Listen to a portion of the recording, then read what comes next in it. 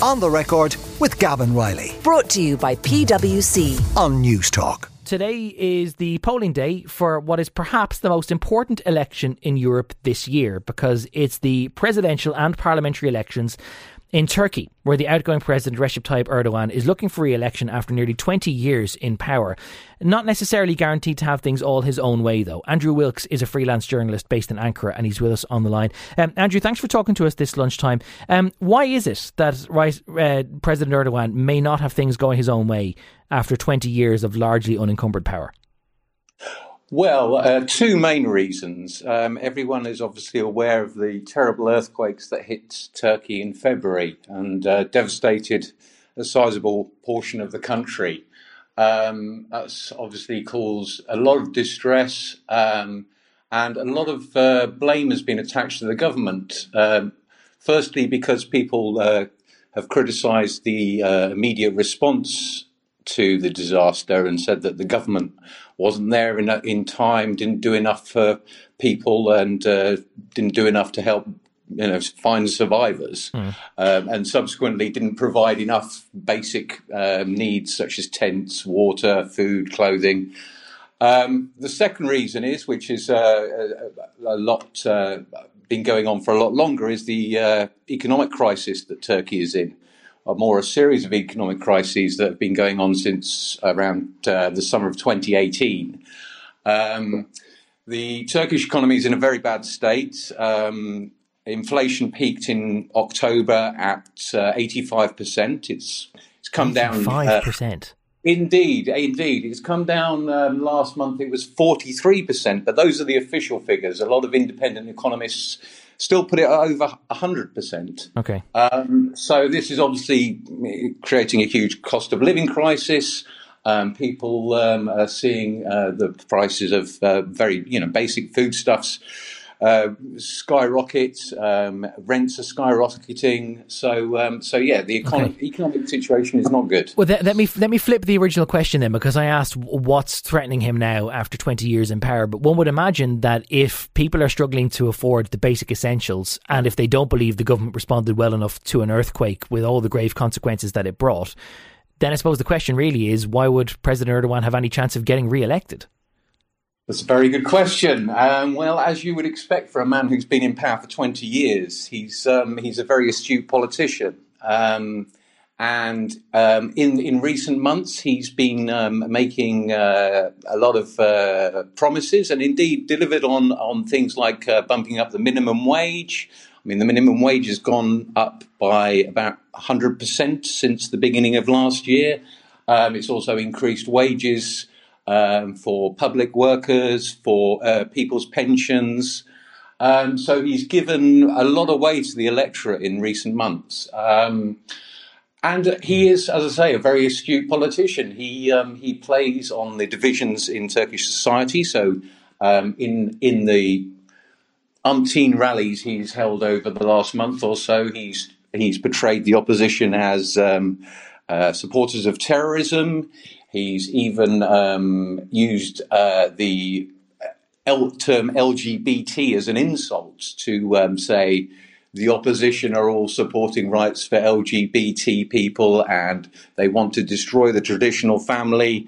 So this plays very well to his base,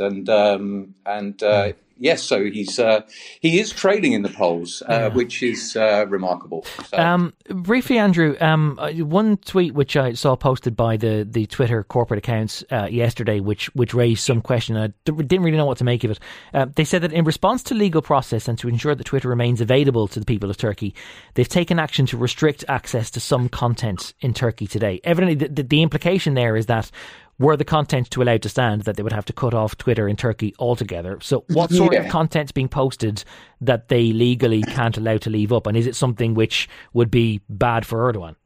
Well, we don't know what has been sort of banned by Twitter at the request of the Turkish authorities, because they haven't told us which accounts are affected. But generally, Turkey introduced laws that social media companies have to comply with a year or two ago, and that otherwise they said they would basically shut them down in Turkey. So companies like Twitter and Facebook, etc., they have taken to complying with the government's request to close down certain accounts, and this seems to be a part of that, and obviously aimed at the elections. And I would imagine the accounts that are affected are people who are putting forward an opposition point of view.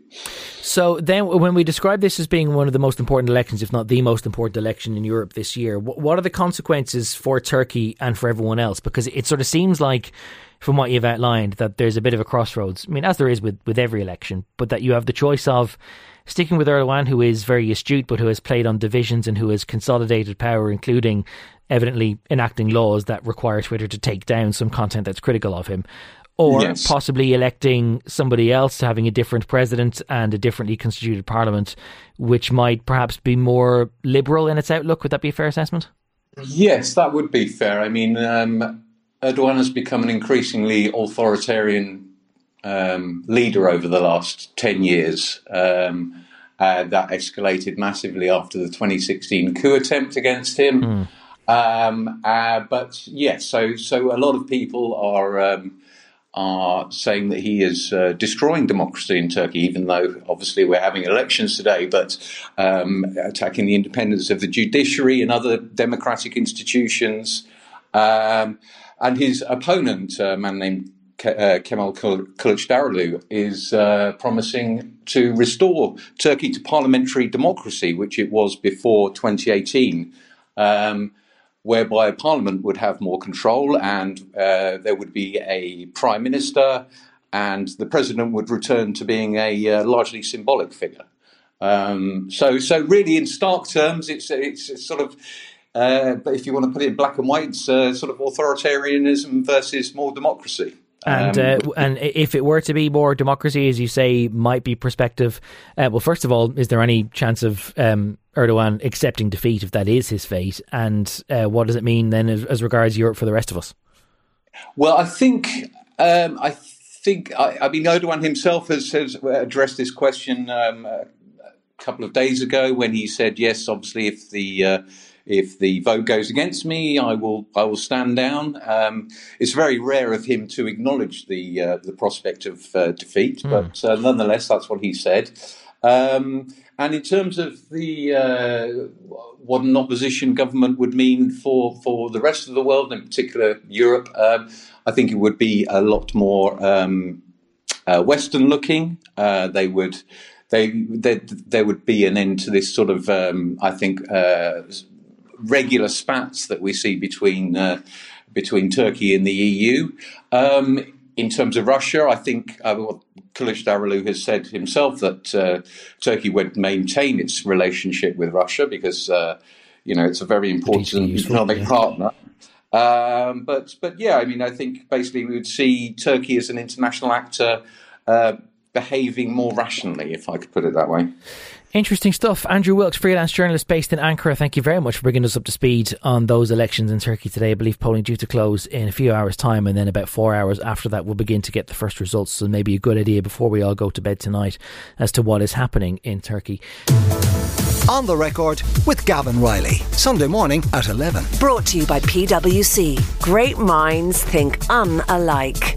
Different skill sets, diverse opinions, it all adds up to the new equation. On News Talk.